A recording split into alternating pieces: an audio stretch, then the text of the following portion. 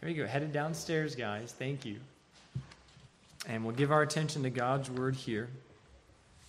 Pastor Tim and his family are down south with his mom and Hannah. So they're seeing their oldest, Hannah, on her Thanksgiving break. I think they saw her maybe yesterday.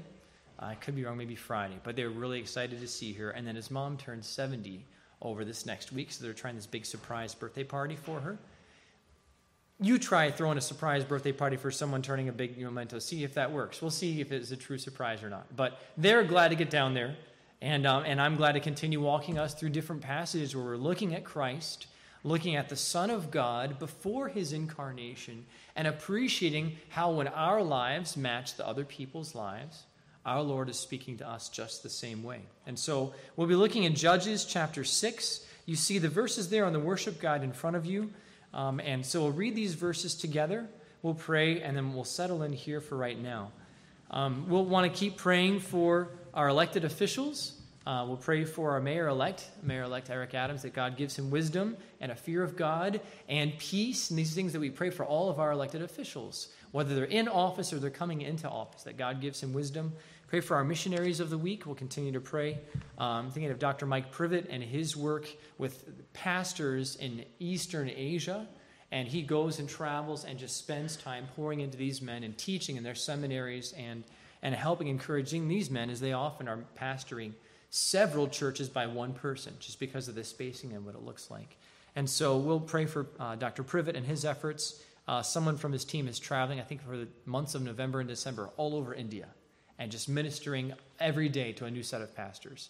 So we'll pray that God gives this brother extra strength with all the things he's trying to do, spreading the gospel there and encouraging God's people around the world.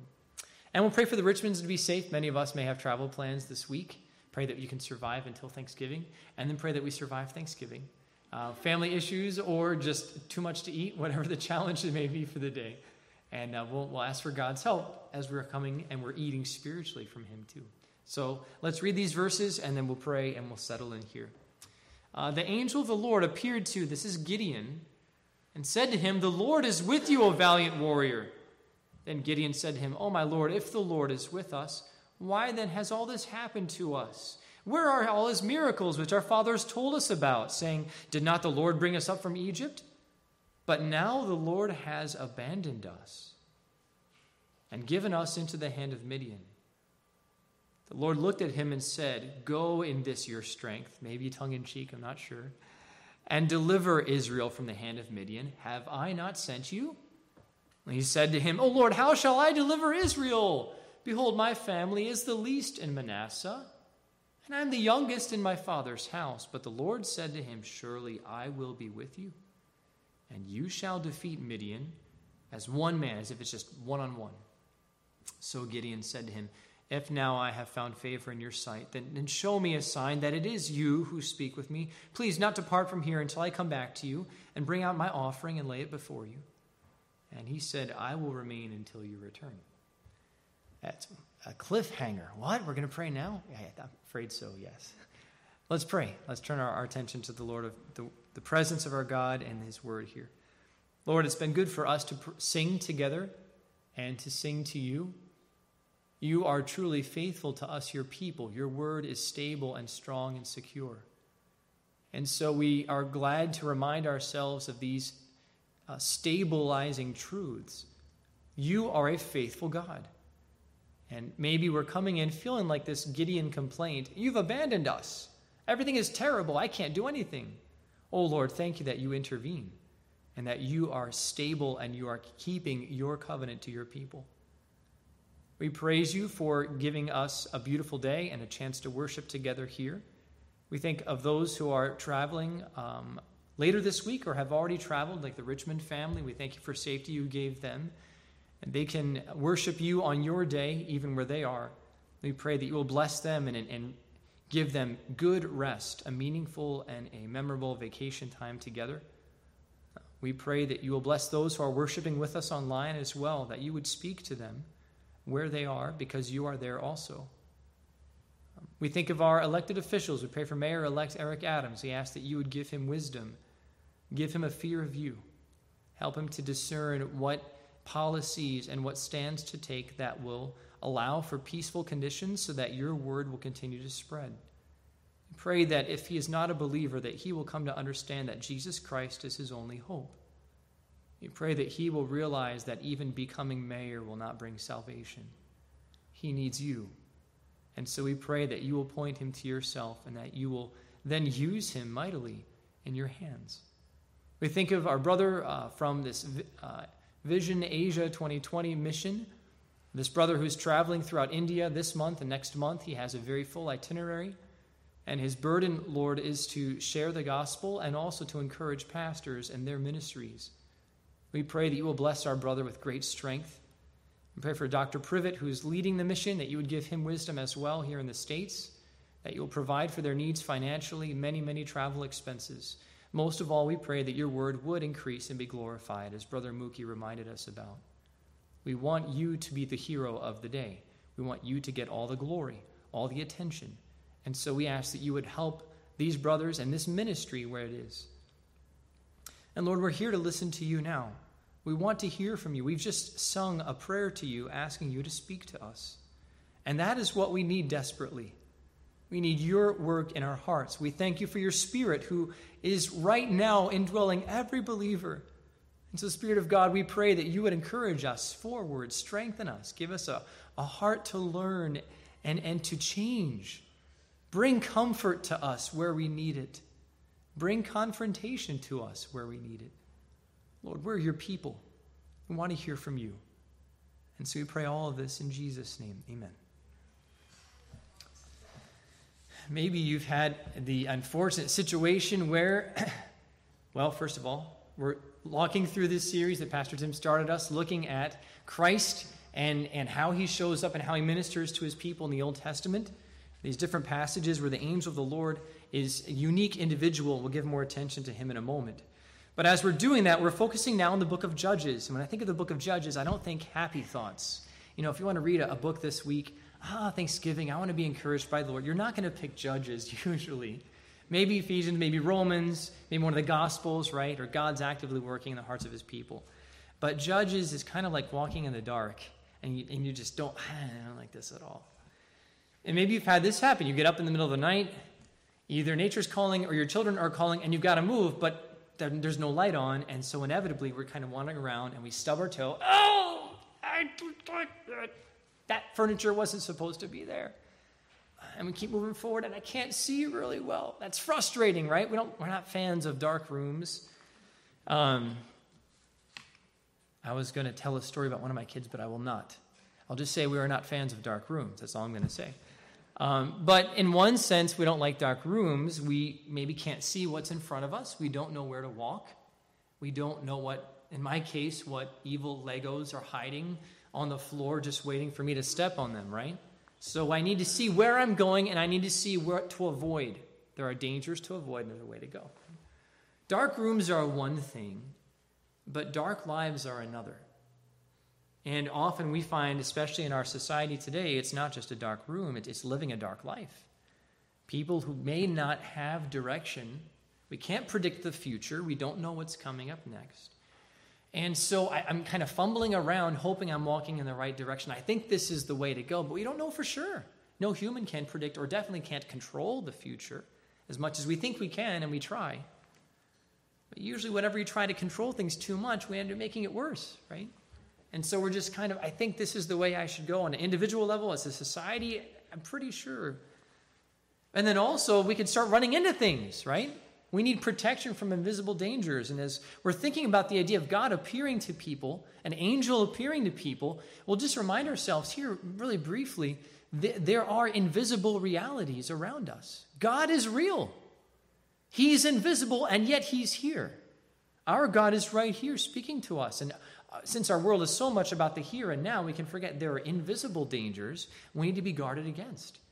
We don't want to live a dark life. And I think of this especially when it comes to the book of Judges, because there's so much here. I'm going to give a preview of where we're headed this morning. This afternoon, we're compare this sermon to a 10K. So the first point will just be stretching out, warming up, get your muscles ready, work out the brain a little bit. And then we'll jog a 10K through a few accounts in Judges where the angel of the Lord shows up. Afterwards, we'll have a cool down, we'll rehydrate, and we'll reset, and we'll try to walk away from these accounts and Judges and really have clear lessons and applications and see where our lives match the lives of the people here in the book of Judges. So we'll do a little bit of a warm-up here. We'll have a few just reminding comments about where we are. What is the goal of this series? It's to prepare us for Christ. And we know we're after Thanksgiving, the next major holiday is Christmas, and you've probably already seen some of the Christmas decorations, Christmas ads. Someone recently told me they already put up their Christmas decorations in their house before Thanksgiving. I think that's a sin, but I'm not sure. Well, maybe not. No. That is fun, right? Why not? We're looking ahead to Christmas. It's festive. And in one sense, we want to kind of join the people of God as they're looking ahead to their Messiah. So it's good timing in this time of year for us because we want to look ahead to this Advent season, the Christmas season, and help us remind ourselves Jesus is the best gift. His work for us, his becoming human, is the most amazing miracle of all. We want to remind ourselves that there are these invisible realities. And so I want to be looking for Christ. I want to expect God to be working in my life. So let's spend time thinking about other accounts where God worked in other people's lives, sometimes in miraculous ways. And ultimately, we want to point ourselves to Jesus Christ. And he has this to say to the Pharisees in John chapter 5. He tells them, you search the scriptures because you think that in them you have eternal life. You think that you find life in the scriptures by themselves. But actually, it is these that testify about me. And he's talking to these Pharisees, their scriptures in the Old Testament. The whole section of the Jewish scriptures is pointing and testifying to Jesus Christ when he would come. And he warns them, you are unwilling to come to me, but if you did, you would have life. Jesus Christ brings life. Nothing else can satisfy us. Nothing else can give us direction or protection except Jesus Christ. And so it's good for us to remind ourselves that we want to point to Christ. What is interesting, though, as we're thinking about the Old Testament, this idea of Pastor Tim's used this phrase, Christophanies. It's the idea of Christ appearing. There are times in the Old Testament where we meet specifically someone called the angel of the Lord. And as we read through the passage, we start to scratch our heads like, who is this person? Angel, yes, called man of God in some places, but clearly more than that. And so we'll sort through some of those ideas, and I'm just going to call this the mysterious glories of Christophanies. And I warn you, this would be like a mental workout here. We're stretching our muscles a little bit before we start to run. There are a lot of places when God reveals himself to us in Scripture that there are things that don't seem to match. How can God be in control of everything? And then people are responsible to choose what they need to do, right? And we'll look at a few examples of this in terms of these Old Testament appearances of the angel of the Lord. And we're like, wait a minute, he says this, but then he says this, and how does it work? And I want to be careful not to disregard anything. I want to embrace all of Scripture, even if it seems to go opposite of itself. But when I do, this is often what Paul described as these mysteries, these truths that are maybe too big for my brain to understand or appreciate. So I'll suggest a few of these here at the beginning. First of all, there are many places where God says, I'm invisible, I cannot be seen. And then God appears to people at the same time. A few references here just to remind us. John 1:18, the Gospel of John, is so helpful to help us understand who Jesus is and what his purpose for coming to earth is. But John just makes a simple point. No one has seen God at any time. But then he says, the only begotten of God, who is in the bosom of the Father, referring to the Son, he has explained, he has revealed him to us. And so in one sense, no one can see God, but in another sense, John reminds us this is what the Son has done. Becoming Jesus, being born, now when I want to see what God looks like, how does God act? I'm going to look at Jesus as the flesh and bone appearance of God. But I can't see God, right? Another account, 1 Timothy 6, Paul is describing God who dwells in inapproachable light, whom no man has seen or even can see. In one sense, it's impossible. John 4:24, Jesus tells us God is spirit. And so in one sense, I can't see God. In another sense, if I tried to, I'm in trouble, right? Think of the account of Moses, and you're going to see two verses here. At that bottom verse, God tells Moses, listen, Moses, you cannot see my face, for no man can see me and live. We cannot look at God. It'd be safer to look at the Son than to look at God because of all his glory.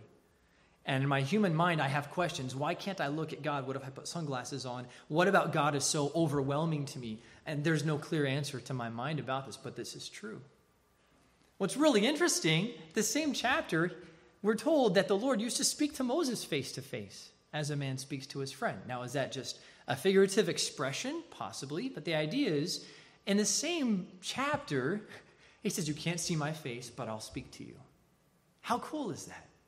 And so we have this idea that God can't be seen, and yet he does appear to Old Testament believers. Many other passages we could point to.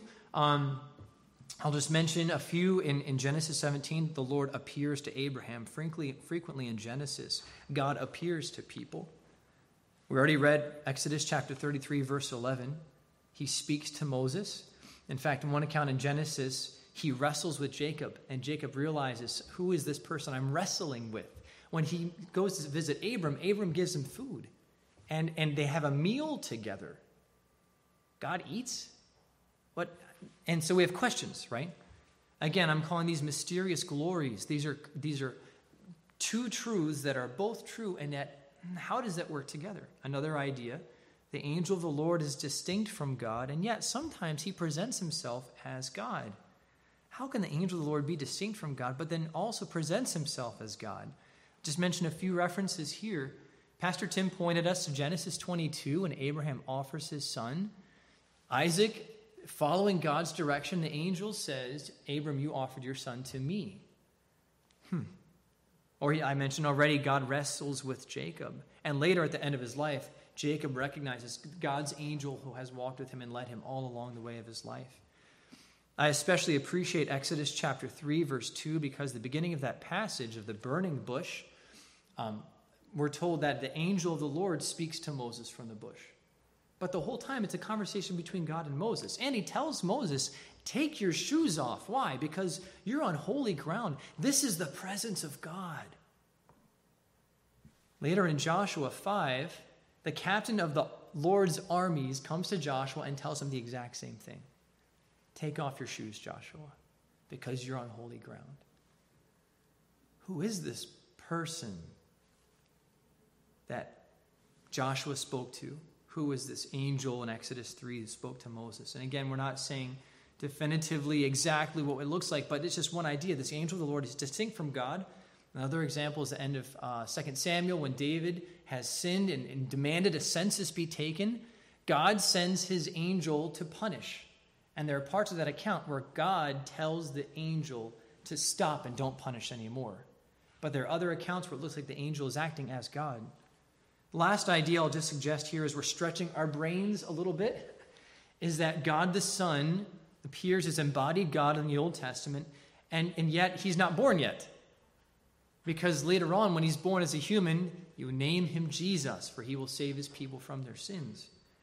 So is God the Son alive even now before he is born? Absolutely.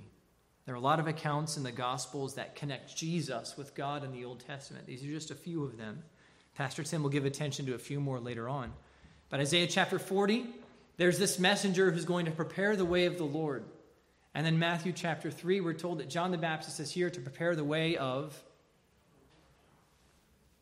Jesus. But because it's connected to the passage, is Jesus the Lord? Isaiah chapter 8 and 1 Peter 3 are the same quote, the same idea. You're sanctifying God. I'm saying God is the most holy one. He's the one that I'm going to fear and take the most seriously.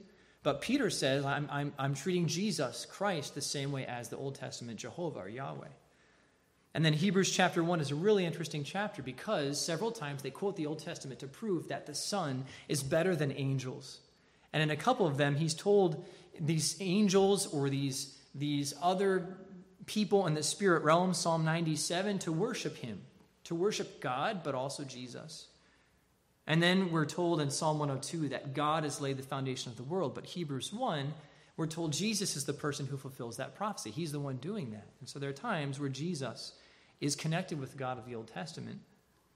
The verse that most helps me make sense of these things is Hebrews chapter 1, verse 3. There are other passages which say the same idea, but here Jesus is described as the radiance of the glory of God. He makes God's glory visible. and the exact representation of his nature. What would God look like if he treated everybody properly? Well, I'm going to look at Jesus and the way he acts. And there are accounts frequently where our Lord is walking and he's acting in such a way that he's human, but the way he is acting and presenting himself, he accepts worship. The angel of the Lord in the Old Testament accepts worship. He accepts sacrifices in several occasions, a couple here in Judges that we'll look at in a moment. And so we're just finishing to look at these ideas. These are mysterious glories, brothers and sisters. There are parts of God that we won't fully understand, but we want to accept. And so the big idea is this: when we need help, who shows up? God the Son. God the Father is the Spirit who is reigning over all, but in the Trinity, God the Son is the one who shows up in person, the visible one who ministers to us, and the Spirit is working actively inside of us in the Old Testament, even now especially, but working and indwelling us. And I love this idea that God is not just a distant God. There are other religions that think of God as this like really far off and aloof God. Our God is very much far off and above all of us, but he's also very personal. And he's very one-on-one, and we'll see this here in the book of Judges. And so we're stretching our brains a little bit. We're considering these fascinating ideas. The last thing I'll just suggest is the setting of Judges. I mentioned earlier, Judges is interesting. It's not a very happy book. We're one generation removed from Moses and Joshua. And if you were to go to the end of the book of Judges, you would read a verse which is not very encouraging at all. In those days, there was no king in Israel, and everyone did what was right in their own eyes. So what's the setting of the book of Judges? Well, not too good. There's no clear authority structure, no government that's stable, that fears God. And because of that, everybody's free to do whatever they want. What really, really sobers me, they've just received the 10 Commandments one generation earlier from Moses. Very few references to the law of God in this entire book. It's like one generation's gone and the next one doesn't fear God, doesn't take his law seriously. They're just living however they feel like. And when that happens, of course, they're going to be susceptible to all kinds of things. So on a broad scale, it's not very appealing. No one wants to grow up and move to Judges. As a lawless society, at the end of the book of Judges, there are two horrible scandals. I don't know if I've ever heard a public sermon about these accounts because they're so horrific. But both of them are describing people who are supposed to be Levite religious leaders, and they're connected to Bethlehem, and they're not doing their job at all. On an individual level, there's no one person who is really a truly noble character. Deborah may be the closest one, but even then, she has to hold Barak's hand to help him do his job, and so the story is not a very positive one. And so we're looking at judges who are very human and fail all the time. Now, when we describe Judges, did that rhyme with what we experience now? Not as much attention given to God's word or God's law. People are free to do whatever they want. There's structure, but it's more like whatever I want to do. I dare you to tell me I'm wrong and make me stop. And many, many people around us, but very few who are honorable and good examples to us. Very few leaders, and we would just say because of sinfulness, no leaders are the good, perfect leaders. Judges, everyone ends up corrupted. Every leader, Gideon, Samson, Jephthah, no one stays honorable to the end, especially as you go on further and further into the book of Judges. And so I appreciate this, that in a setting where it's very dark in Judges, no attention given to God's law, no godly leaders, then we see God show up a lot. And God intervenes because, you mentioned a moment ago, when we need help, God the Son shows up. And he's going to help his people and challenge his people in different ways. So, are you ready to run the 10K? We stretched our brains a little bit. We're going to kind of jog through 4 different accounts. 4? Pastor Andrew, did you see the time? I know, 4. We'll jog, but we'll get the big idea of these, and I think it'll be clear to us as we go on. Judges 2 is the first one. What is God doing here? We read about the angel of the Lord, but he's speaking as more than just an angel. Judges chapter 2, he's confronting his people because of their actions. The angel of the Lord came up from Gilgal to Bochim, and he said, notice everything that he has done for them. I brought you up out of Egypt. I led you into the land which I swore to your fathers. Think back to the stories in Genesis. God made all these promises to the patriarchs. This land is yours. And now he's bringing the children of Israel out, into this land. And then the angel says, I said, I will never break my covenant with you. What an amazing reminder of God's faithfulness to his people. Remember all these things I've done? I'm not going to break my promises, Israel. And now I have an expectation of you. Verse 2, as for you, here's what you need to do. Make no covenant with the other inhabitants of the land. These people aren't going to follow God. Don't get along with them and partner with them and let them influence you. In fact, you need to tear down their altars. The idea of altars and worship shows up often in these accounts in Judges. So he confronts them. Does that work? Are they learning? Well, he continues, you've not obeyed me. You've not listened to my voice. And he asks this question, which often shows up, especially in the Old Testament, what have you done? What have you done? And because of this, the angel God declares, because of that, the Canaanites won't leave. I'm going to let them stay. They're going to become like thorns in your sides, and their gods will be a snare to you. You've not obeyed me. There will be the punishment coming. He confronts his people because they are not loyal to the covenant that he had given to them. Kind of a serious beginning. Welcome to Judges. God confronts his people for not being close to him. He says, listen, I'm faithful to you, and I'm waiting, and I'm not seeing the results. He challenges them about this. The people respond later in the passage by weeping and offering a sacrifice to God, but over time it becomes obvious, this isn't a heart-changing repentance. People are just saying, I feel bad, please let me not feel bad anymore. Okay, good. And then over time they go back and there's the pattern we see again and again in Judges, right? Well, later on, he has another quick reference here. This is in Judges chapter 5. This is after Deborah and Barak have fought a battle. God blessed them. He enabled them to defeat this Canaanite enemy. Miraculous battle victory. It's mixed, though, because Barak really doesn't lead with confidence. He tells Deborah, I can't do it. Can you come with me? And he needs extra moral support. She's great in helping him in that way and doing that. But at the end, he doesn't get the honor. Instead, you see this verse 24. Instead, another lady, Jael, is the one who has the honor of killing the other general, Sisera. Well, in their song of praise, Deborah mentions this. Curse Meroz, said the angel of the Lord.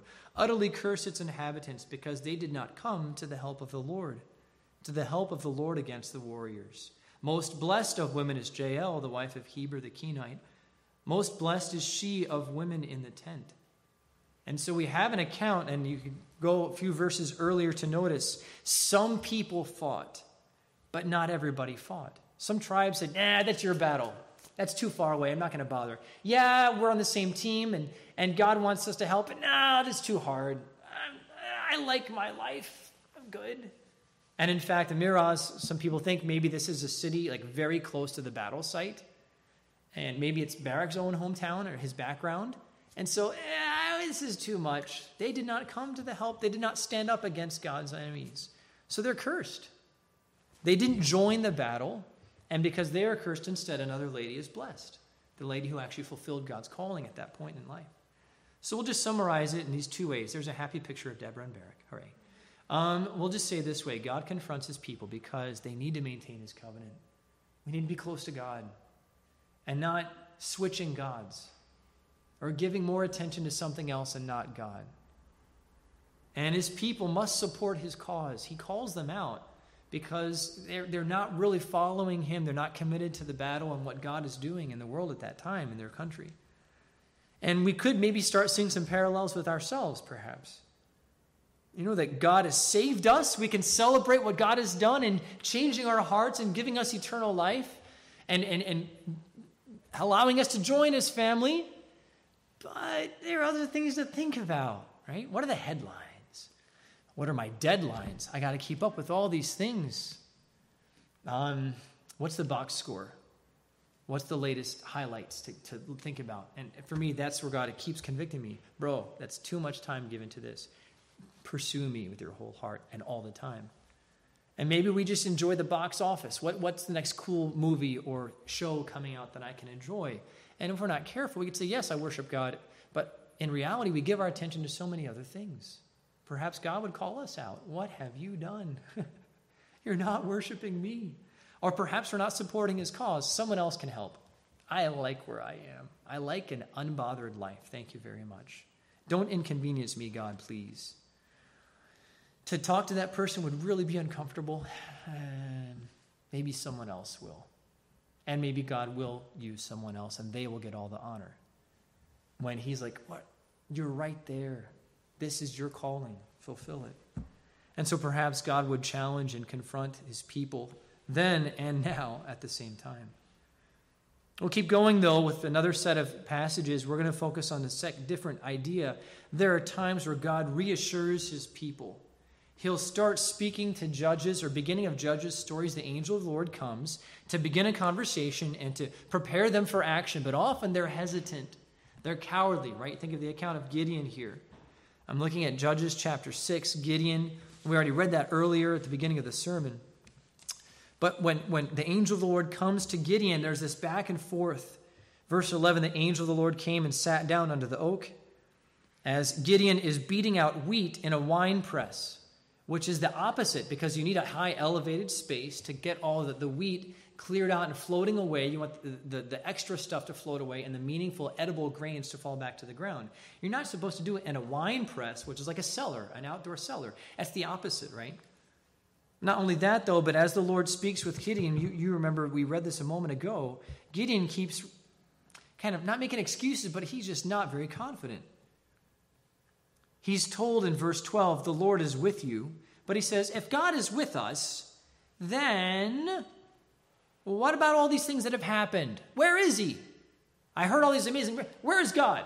And he looks around, and he doesn't reference the law of God that he could have right there, the tabernacle of God, or the sacrifices God instituted. Just, come on, he's not showing up where I want him. Come on, divine butler, do what I want. Where are you? And the angel reassures him, listen, I have sent you. It's fine. But then he makes the other excuse, but my family, we're so small, and I'm the youngest. You picked the wrong person. No, not me. And then he said, verse 16, but the Lord said to him, surely I will be with you. He repeats it again and again to Gideon. Listen, Gideon, I am with you. I want to use you, but I am with you. And finally, Gideon just asked this question, okay, well, if I have found favor in your sight, show me a sign that it is you who speak with me. I want to make sure you're really who you say you are. You're, as the angel of the Lord, Judges describes, but also God is speaking to him, and he says to this person, I want to make sure you're really you. Can I go get a goat and prepare a meal for you? And the angel says, sure, go ahead, you can do that. But when he brings this meal to him of goat and this kind of a soup stew mixture, he says, I'm not going to eat it. I want you to pour it on the rock as an offering to God instead. Angel uses the rod, touches the rock. A flame erupts out of the rock, clearly supernatural. And then he vanishes right there. And Gideon is just stunned by what he's observed. And then here's Gideon's conclusion. When Gideon saw it, he was talking to the angel. It really was you. He said, alas, Lord God, Lord Jehovah, now I have seen the angel of the Lord face to face. I just saw I'm going to die. The Lord said to him, peace to you. Do not fear, you shall not die. And then Gideon builds an altar there to worship God and names it the Lord is peace. So what is Gideon's takeaway? The Lord is peace. He gives peace and reassurance. Gideon could focus on the negatives. It's too hard. I haven't seen you show up recently. I'm too small. I'm too weak. It's impossible. Please pick somebody else. And the Lord says, listen, no, I pick you. And I'm sending you, and I will go with you.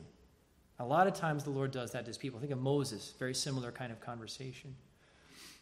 And at the end, Gideon, and this isn't the last time, he'll often ask for tests. Can I just make sure, just one more test to show me that you're really with me? This is the first of those. And here, as he offers the sacrifice of the Lord clearly accepts it. Fire erupts right there as a sign of acceptance and a welcome offering to God. And he learns peace. Peace. Shalom. Stability. The confidence that God is with me. And I don't have to be afraid. I don't have to make excuses because God is right here. And I don't have to just think of the few times where it's really obvious he's here. He's always here. He will be with me. The Lord is peace, and I have peace even in the presence of God. I have nothing to fear. God has accepted me. What a wonderful set of thoughts for us to remind ourselves about. And so Gideon experiences the peace of God. I'll point us to one other account here. We're jogging, aren't we? We hit like 8K by this point. Congratulations. You're still keeping your breath? That's great. We'll do one more quick story where God is talking to Samson's parents. We'll call them Mr. and Mrs. Manoah. Maybe a little hard to read on the screen, but it's a conversation back and forth again and again. This is from Judges chapter 13. And it's fascinating because it really closely matches what happens with Gideon. The account starts where the angel appears to, we'll call her Mrs. Manoah. And I'll read some of these verses here because these verses will sound familiar. Think ahead to the announcement to Mary that she will give birth to a son. The angel of the Lord appeared to the woman and said to her, this is chapter 13, verse 3, "Behold, now you're barren, have borne no children, but you shall conceive and give birth to a son. Now therefore be careful not to drink wine or strong drink, nor eat any unclean thing. For behold, you shall conceive." It's like she's like, can you repeat that again? I must have missed that. No, you will conceive and give birth to a son. And then he goes on to explain the mission of Samson as a Nazirite, one who's going to be used by God as a judge, as a leader in Israel. Astounding. Well, she's so excited, she's going to go tell her husband. He wasn't there to hear that first round. And so you see the verse quoted there, "A man of God," she calls him a man of God, "came to me. His appearance was like the appearance of the angel of God." Very awesome. I did not ask him where he came from, nor did he tell me his name. I wasn't thinking about that. I was thinking about the fact that I was just told I'm going to have a son, but I haven't had any kids yet. I've really wanted to. So many thoughts in her mind. And then she shares the message. Now, she doesn't give all of it. She leaves out the part of Samson's mission, which is interesting because now Manoah is going to pray. "Dear God, we need more details." Can you, how should we raise him? You're telling us what he can eat. Don't cut his hair. But what are the details? What's his life calling? Now, his wife had been told that. Maybe she told him later, but regardless, he wants to know more. You ever been there? You gave me some of what you want, but I want all the details. Can you just fill in the blanks, please? Well, now there's a second set of conversations. The angel comes back to Mrs. Manoah. She gets her husband. He comes back, and I'm summarizing. I'm going to skip down to verse 12. Manoah said, "Now, when your words come to pass, what shall be the boy's mode of life and his vocation?" The angel of the Lord said to Manoah, "Let the woman pay attention to all that I said." And he repeats the same thing. Let her not eat these certain things. Let her avoid this. She's going to be devoted to the Lord, so her son can be also. And Manoah responds just like Gideon did. Can we just give an offering of sacrifice, of thanksgiving? He asked questions of him, and then he asked this really interesting question. "What is your name? I missed your name." And it's really interesting in the Hebrew, he actually says, "Who is your name?" So maybe Manoah is excited too. "Who is your name?" And he just can't even finish his sentence clearly. And so the angel answers and demonstrates the power of God. The angel of the Lord said to him, "Why do you ask my name? It's wonderful. It's impossible to understand." The verse shows up in Psalm 139. "These thoughts that God knows everything about me is too wonderful for me. I can't absorb it." And so this angel tells Manoah, "You're not going to understand. Don't ask." But then Manoah gets this goat, and it's an offering, and he offers it on the rock to the Lord. And we're given this setting because God is about to perform wonders while Manoah watches. And it's really powerful because in this account especially, God is coming and they're watching. God is coming and they're watching what's going to happen next. And so we're watching with them. What's going to happen? "And it came about when the flame went up from the altar toward heaven, the angel of the Lord ascended in the flame of the altar. And when Manoah and his wife saw this, they fell on their faces to the ground." They're stunned.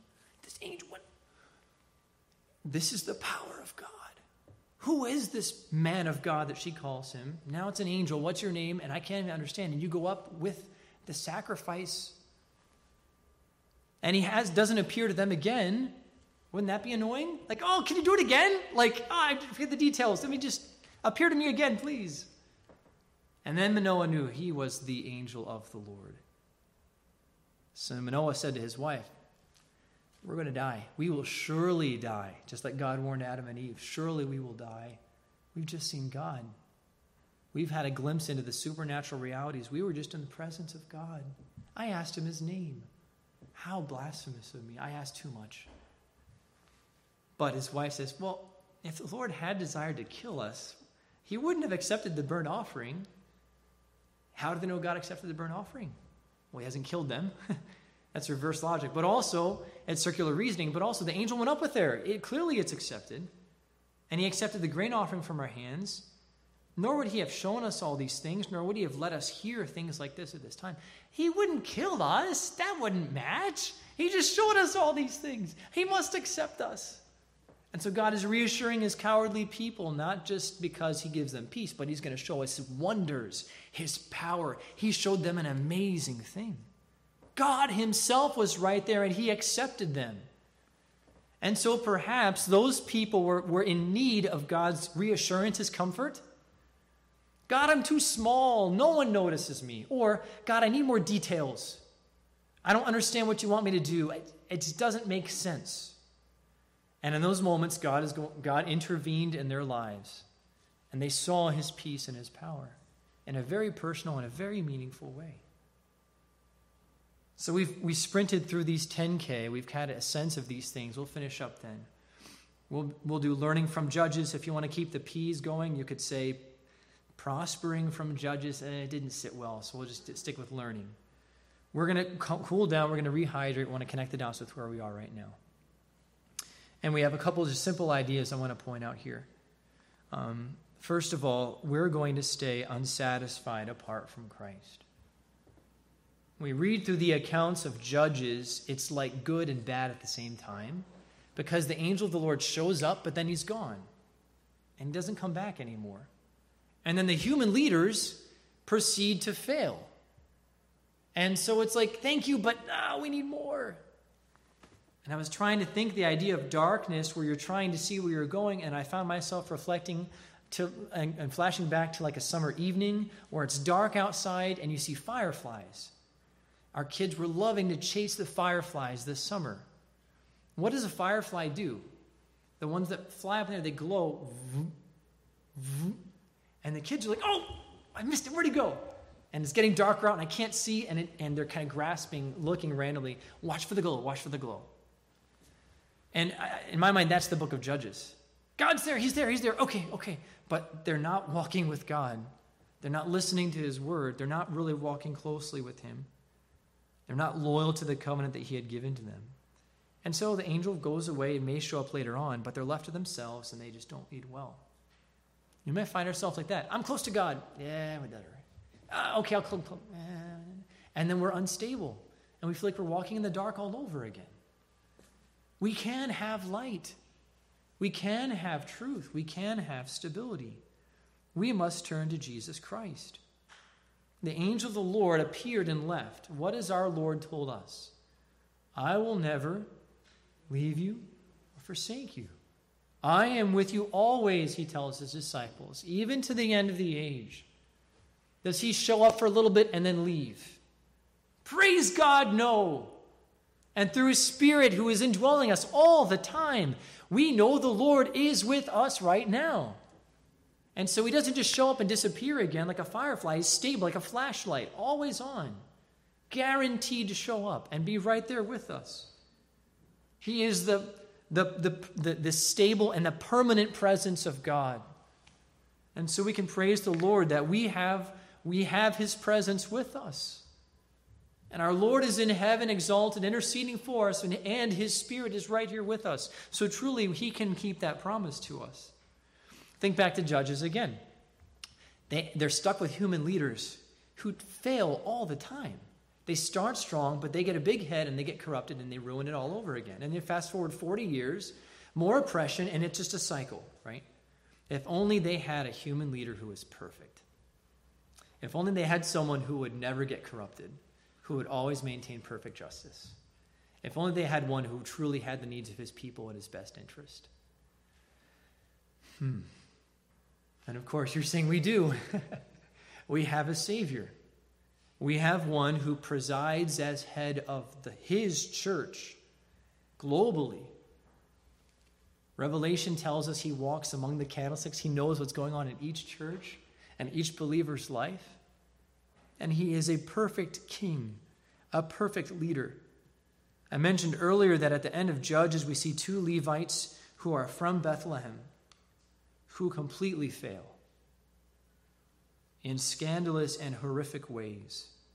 But that's just setting us the stage, right? Judges is the dark room. What book follows Judges? After Joshua, then Judges, then Ruth. What happens in Ruth? Well, I meet a noble person from Bethlehem named Boaz, who reflects the character of God in a good way. And at the end of the book of Ruth, which happens in the time of the Judges, we're told in Ruth chapter 1, verse 1, I'm told about someone up who shows up from Bethlehem. David, a few generations removed from Ruth. And we know eventually you follow the line down to the son of David, Jesus Christ himself, who was born in Bethlehem, no coincidence, and who now rules as a perfect leader, a perfect king. And so we're kind of fast forwarding now to 2021. We're a few thousand years removed from that account, but our Lord today is still a perfect leader. He still cares for his people. He does not abandon us or make poor decisions or give poor guidance.